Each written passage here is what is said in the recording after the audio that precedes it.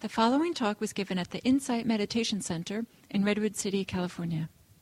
Please visit our website at audiodharma.org. Discussion, breakout group discussions. Given that we've just come off a beautiful meditation, I'd like to invite you to kind of keep that meditative energy or field with you as you go into this breakout room. And the questions that we'll be offering you will have a meditative flavor as well. And so in the spirit of what David shared in the sutta, and bring mindfulness to all different activities. And so consider that as you go into the small group. And so we'll have about 12 minutes and we'll put you in a group about four people, each group. And then you go around, one person say one thing and then move on to the next. And so this circular around is as much of sharing, as much of a listening as well. So incorporate both of this. And I'll invite the alphabetical order of the name based on the last name. Maybe start with those whose last name is the highest in the alphabetical order, and then go with that. Now, the first question is... there will be two questions, and I'll share the second question in between so you can kind of focus on the first question. The first question is, what is the felt sense in the body when equanimity arises in your experience? What is the felt sense of the body or in the body when equanimity arises in your experience? And I just give a little pointer to kind of, as examples to begin this. Could be there's, a form of a softening in the body, some release of a certain pressure or tension, however that you feel how this is. And you can also, as you get into the group and just to feel it in the body as you begin this exploration. And then in about 5 minutes, I'll type in the second question for you. Okay, so are we ready? Okay. So that might be just about everyone. Great. Welcome back. I see some smiles. That's always nice when people come back smiling.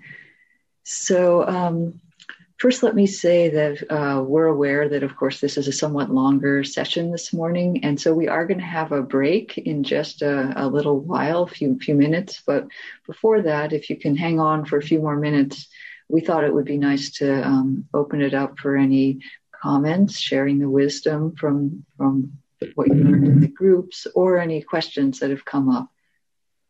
So please feel free.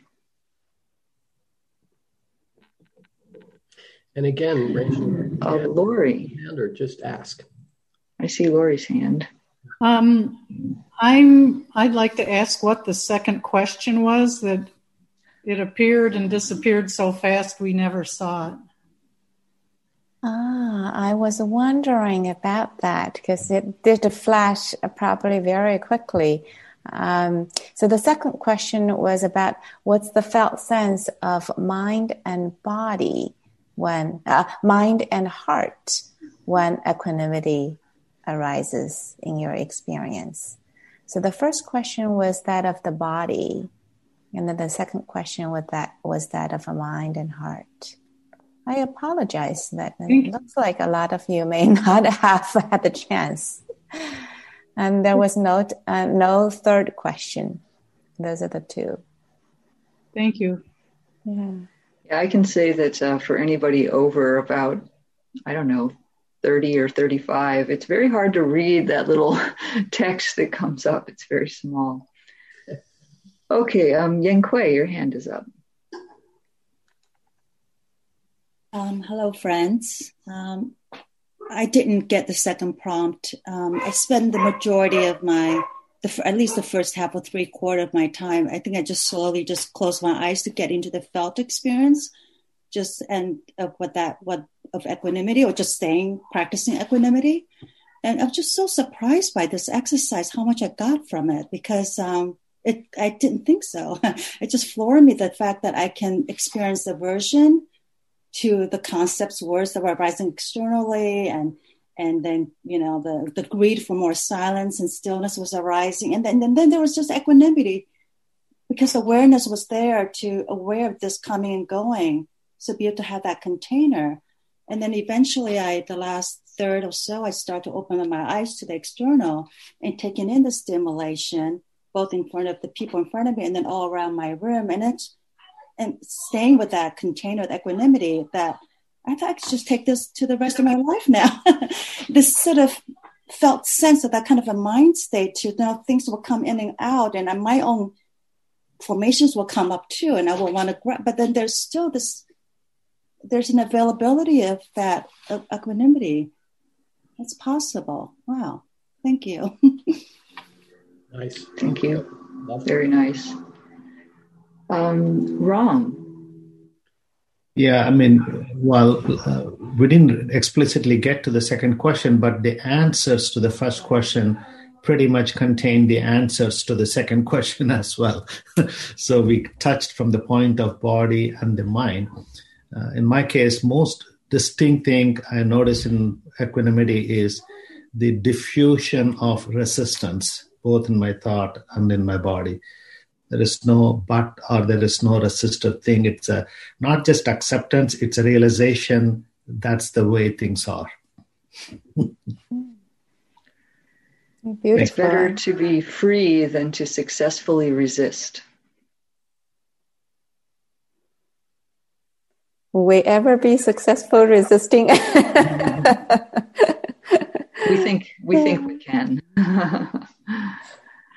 Thank you, Ram. Vipassiko. Yeah, I'm interested in.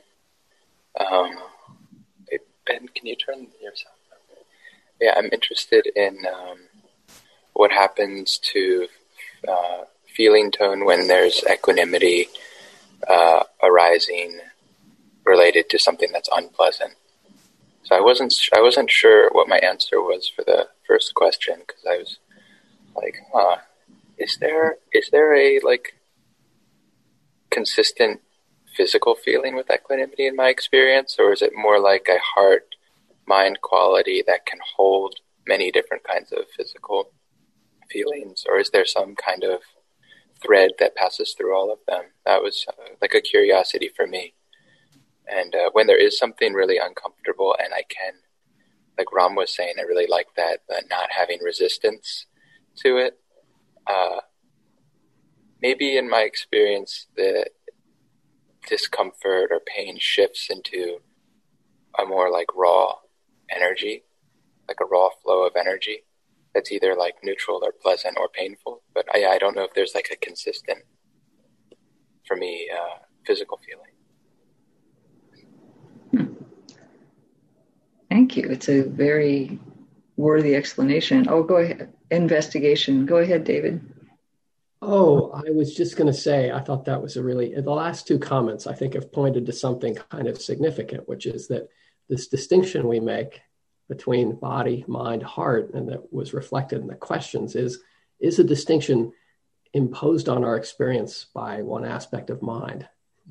And so the fact that it doesn't necessarily come up in those terms, I think that actually reflects some fairly deep, nice meditation practice. Because those distinctions, they start to be less important as the meditation deepens. What's body, what's mind, what's a bird, what's a door creaking, what's pleasant, what's unpleasant. And the idea that when pleasant and unpleasant arise, that there can be a way of holding them without, in the words that Kim used from one of the suttas on Tuesday, without them invading and remaining in the mind. This is the way we enjoy the choicest hill rice and sweet curries.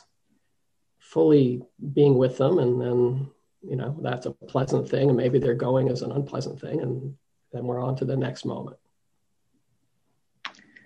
Yeah, David, I'm reminded how in the sutta you just quoted from, MN 119, mindfulness of the body, it's technically, it says only mindfulness of the body, and yet all these mental images, all these mental qualities are evoked, and at the very end it says that the person is capable of realizing anything that can be understood by insight.